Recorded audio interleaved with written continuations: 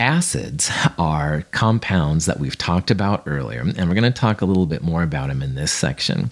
Acids are supposed to have the acidic hydrogen listed first, all right? So HCl, hydrochloric acid, HNO3, nitric acid, et cetera, et cetera. Obviously, you saw earlier that acetic acid was not listed with the H first. It was CH3CO2H, and that's acetic acid's weird behavior in chemistry. But ideally, the acids will list the H's that are acidic first. And there are strong acids and there are weak acids. Let's talk about the strong acids because these are the real power horses of chemistry. They're used in lots of reaction. All strong acids are strong electrolytes. So if you have a strong acid, what happens is the H plus, the source of the acid, breaks away from whatever's left, and you've got a whole bunch of H pluses and that remainder happening. So for HCl, the first one, that would be H plus and Cl minus. For nitric acid, that would be H plus and nitrate ions running around. And perchloric acid would be H plus and ClO4 minus.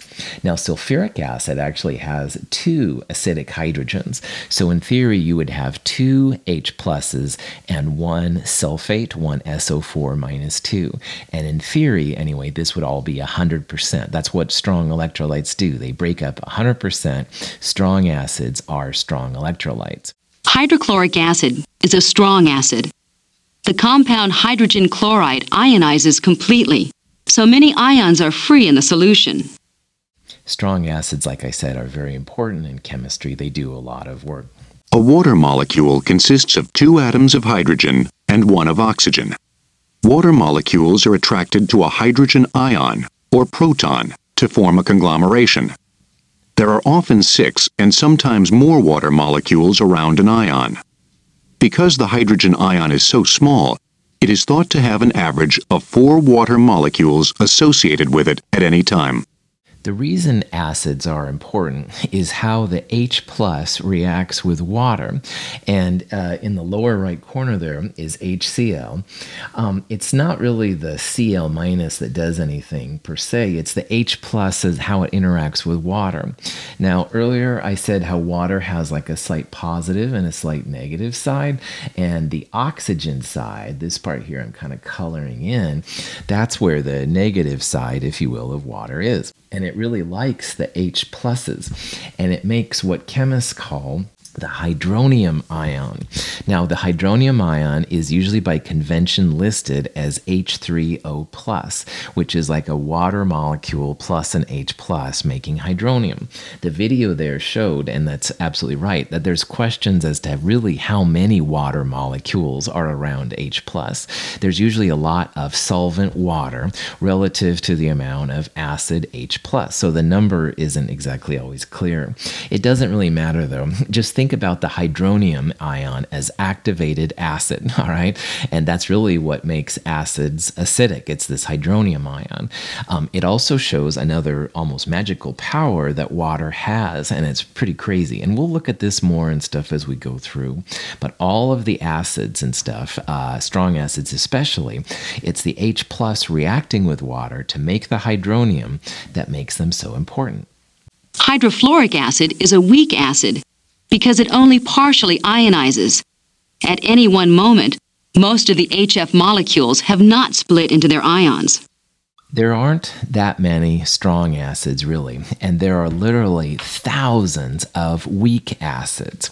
So a weak acid, you can probably imagine, isn't as strong as a strong acid, and you're right.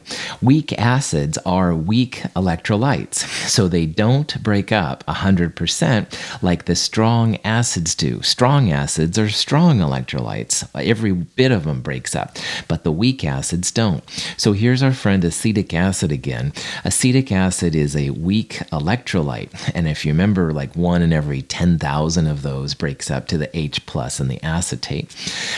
That means that it's a weak electrolyte, and you don't have as much H plus to make that hydronium, that H3O plus we saw on the last screen. So weak acids do not deliver the amount of acid that a strong acid does, and there's a bunch of just a ton of examples of this. So acetic acid, carbonic acid, phosphoric acid, we'll see lots of them. Hydrofluoric acid in the lower right corner is another example of that. So again, weak acids aren't as strong acids. That's because they are weak electrolytes. Not all of the H plus breaks up from the rest of it and stuff, so you don't have as much H plus running around. Bases are the opposite, if you will, of acids, kind of a yin to yang kind of thing. But anyway, a base is just a substance that can deliver hydroxide. Hydroxide is a polyatomic ion. It's OH minus. And if you have OH minus running around, then you have a base. And probably the most important base of all is sodium hydroxide. Sodium hydroxide with that alkali metal sodium ion is a strong electrolyte. It breaks up, it dissolves in water, and it dissociates. It's a strong electrolyte, so it dissociates 100%. So what that means for us right now is that if you put a mole of sodium hydroxide in, you're going to have a mole of sodium ions and a mole of hydroxide ions running around. That's a lot of hydroxide. That's a strong base. So just like acids can be separated into strong acids and weak acids, we're going to see here now that bases can be split into strong bases and weak bases. NaOH, sodium hydroxide, is a strong base because it dissociates completely. In aqueous solution, it breaks into sodium cations and hydroxide anions. You can probably see that hydroxide, OH minus, and hydronium, H3O plus, are going to have some interesting reactions going on. We'll talk about that more later. But anyway, for right now, sodium hydroxide is a strong base. Sodium hydroxide dissolves in water. It's got the sodium ion. Anything with sodium for our purposes dissolves in water. It's also a strong electrolyte because sodium just loves to get away basically from hydroxide. And because it's a strong electrolyte, you have a bunch of hydroxides running around. Sodium hydroxide is a very strong base. On the left is H2O, water. On the right is NH3, ammonia. The dots and lines represent electrons.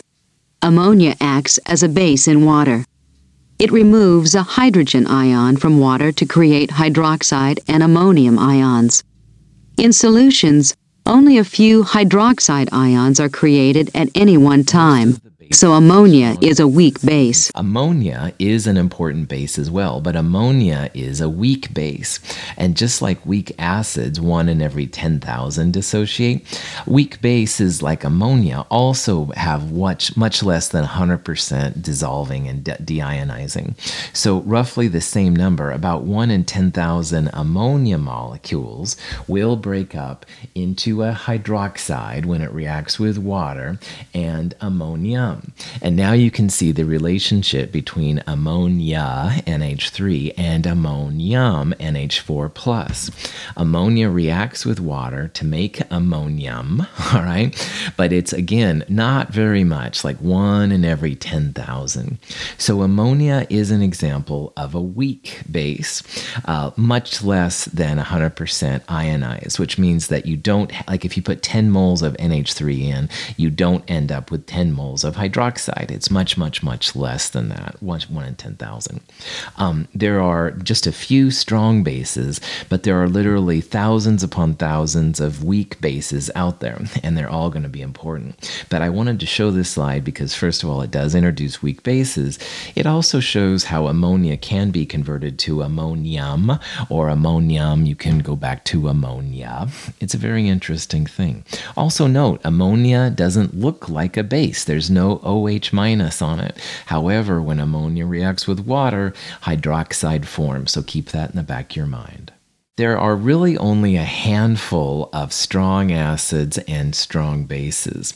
And the strong acids, I'd really like you to know in Chem 221 through Chem 223, hydrochloric acid, hydrobromic acid, hydroiodic acid, nitric acid, and perchloric acid.